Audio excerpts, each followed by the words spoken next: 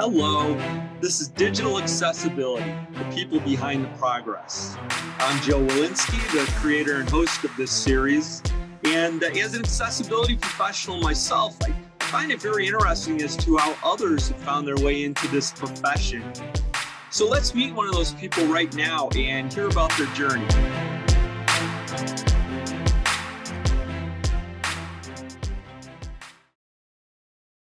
Well, hello, here we are again. I'm Joe Walensky with an episode where I have the opportunity to speak with an accessibility practitioner. And today I'm pleased to be speaking with Miriam Nabinger. Hello, Miriam. How are you today? Hello, I'm doing well. How do you do? Good. Well, it's early for me in my day on Vashon Island, which is near Blink's Seattle headquarters. Where are you talking to us from? I'm based in Vienna, Austria. So a bit like later in the day today. Yeah, all right. Well, it's a lovely city. I've been there and had a good time. I think on two visits to Vienna. So hopefully we get back again sometime. Oh, it'd be lovely. I Well, haven't been to Vienna yet. it's good to have you here on the program. We do like to meet people from all around the world, and so it's good to be able to visit with an accessibility practitioner from Vienna. So probably the best place to start is if you could tell us a little bit about yourself and the work that you're doing right now. Sure. So right now, I've been a freelancer for the last 2 years. I mainly worked in UX design, but also on the side as an accessibility specialist and as a consultant for companies. And right now I'm trying to make a full-time business out of this. And my mission is actually to empower companies, but also actually the designers, developers, product managers, testers on how to implement and create more accessible products. And I want to teach them this. So right now I'm just building the community. I'm trying to get in touch with a lot of people, learn a lot of new things. I've did it for a few companies already. And it's just something that I really enjoy. I want to teach people what I love and what creates the passion in me. And this is one of the things. Well, I'm going to want to ask you a little bit more about your current accessibility work. But one thing that would be interesting to know if you have some information is what accessibility is like for business in your part of the world. Are there any things that are specific or unique to Austria or that area of Europe that you feel might be different in culture or requirements from other parts of the world that you've noticed? I think Austria is a country in terms of like accessibility and also like LGBT, for example, we're a bit behind sometimes because I know that we do have many accessible public spaces and also digital spaces, but it's just personally, I think it's on the lower end of the spectrum. Like it's not actively communicated and there's not any awareness in any other business than public, which is, I think, is a shame. I know it's similar in other countries as well, that it's just not as broad of a topic, except if it's in public. But I wish it would be more active here because the awareness is not there, to be honest. They just know they need to do it for public and for governmental things, but anything else is just kind of guessing. And I wish you would do more for that. Well, it sounds like it'll both be more opportunities for you to do that work, but also a lot of hard work to help make people more aware. Yeah, like creating the first step of awareness is, I think, the hardest step for me now. Yeah, well, I still go through that all the time. So one of the things I do is work with our clients to help them understand the importance of investing in accessibility, and it's still a lot of education to get to make that part of the budget and make people understand that there's a good business case for it in addition to other factors. Very Well, much. I do want to know a little bit about how you found your way to accessibility. We try to make this program a model for others to see how they can fit into this profession. So, where did it start for you? Where you first became aware of accessibility and then decided that was where you wanted to do your work? It's actually like it was more like I fell into it more or less. Like it was an accident or like coincidence actually, because I've worked at IBM for 4.5 years, like close to 5 actually. And during my time as a designer there, we had an introduction to accessibility training from one of their teams. They flew in someone from Washington DC, and they gave us like an introduction to accessibility. And back then it was like I haven't seen it before, and it was so interesting to me. First, I was very impressed, and it opened my eyes to a lot of things because I later noticed that there are so many overlaps between usability and accessibility. And right now, I'm strongly believe that accessibility is at the core of usability. It won't work otherwise. And so I had this class, learned a lot from it. And a year after, they asked me if I would um, be willing or interested in creating an internal learning for our cross-functional team. And I did that. And it was one of the most amazing things I've ever done because it was for me so exciting. And I just loved sharing this importantness with other people and teaching them how to do it. And then I figured, okay, this is actually what I want to do. And in the years following, I tried to implement a lot of these things into my daily product cycle and the product design cycle I do. And now I really want to get the word out and teach other people who might not be that aware of it yet, especially like, for example, developers, they don't learn it in school. And I wish someone would be there to actually tell them how do you do it so that it's like a long-term investment for them. Well, so it sounds like it was nice that you were able to be at IBM where you had that initial person come in to talk about that, but then after that, there's a lot involved in learning about accessibility and finding out how to do all the various things that are involved. So how did that work out? Did you lean on resources within IBM to be able to build it up in your projects, or how did you build up your own career now or your own knowledge about it?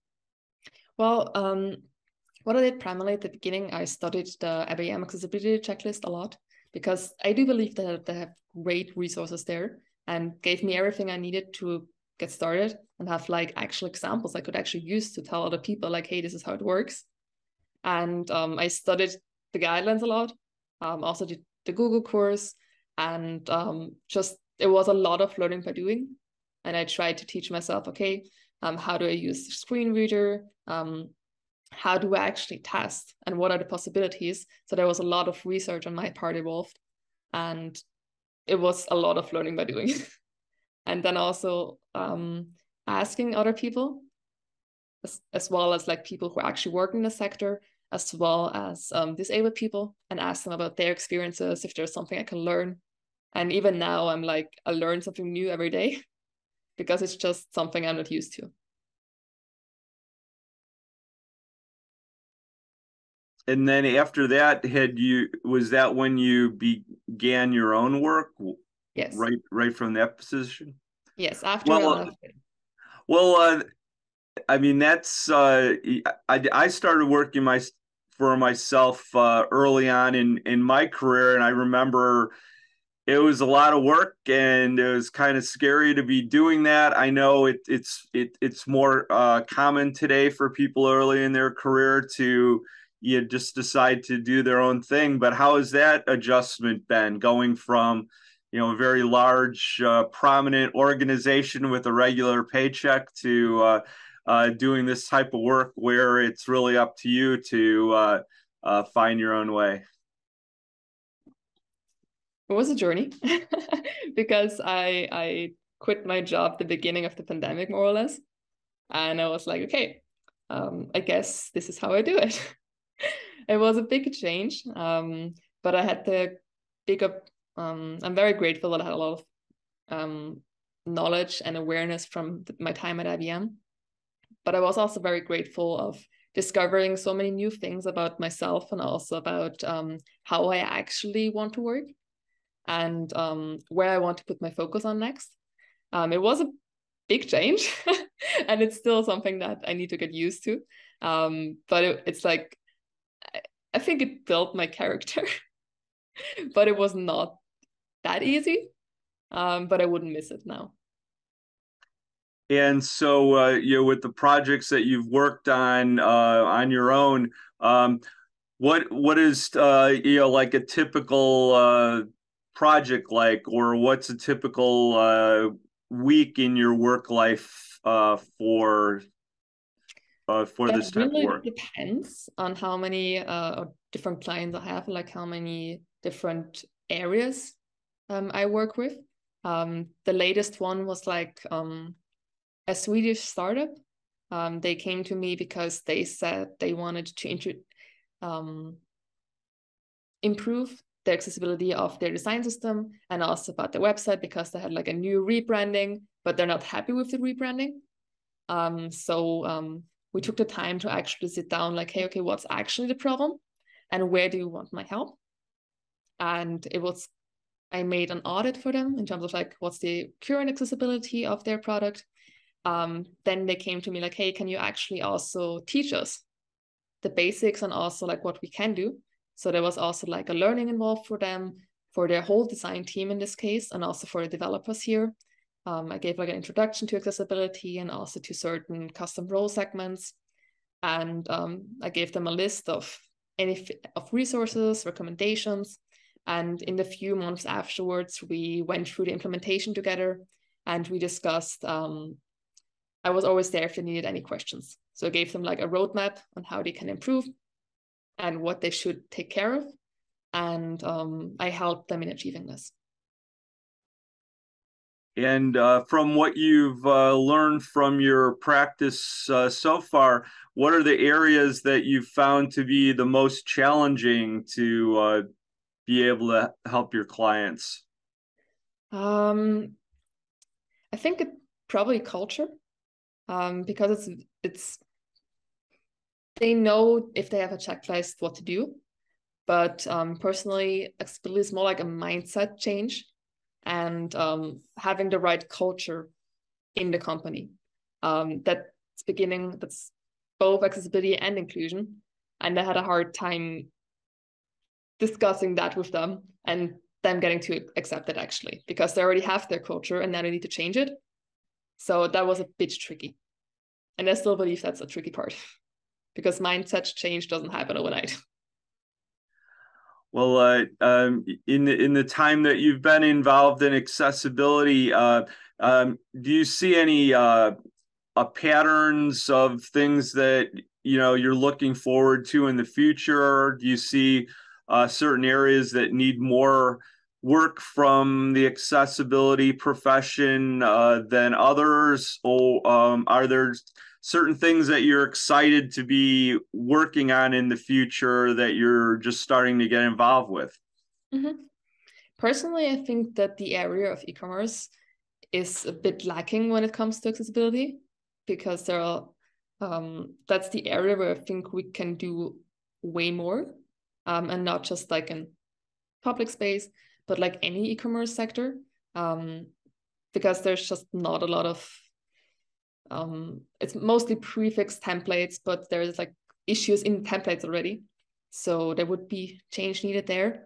And I'm looking forward to getting into the current movement where accessibility is with the change of the European directive. There's like a new movement right now with people being even more aware of the necessity. And I'm kind of happy about joining this movement and being there to support other companies here.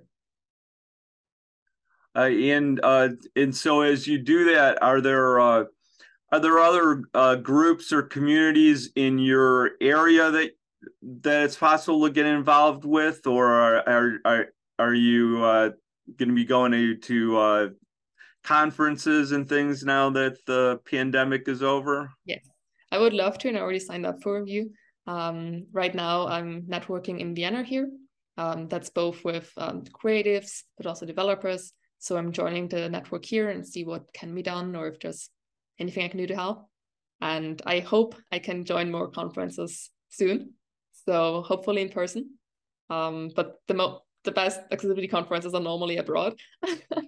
So I might have to travel for that. Well, um, I went to my first conference since the pandemic started was CSUN back in March, and it was fun to be out among people again. So maybe we'll meet up at a future event. But I appreciate you taking the time to chat with me today. It was really interesting to hear how you've started out on your own individual business exploration of accessibility. And so, good luck with everything that you're working on. Thank you very much. It was so nice to be with you here.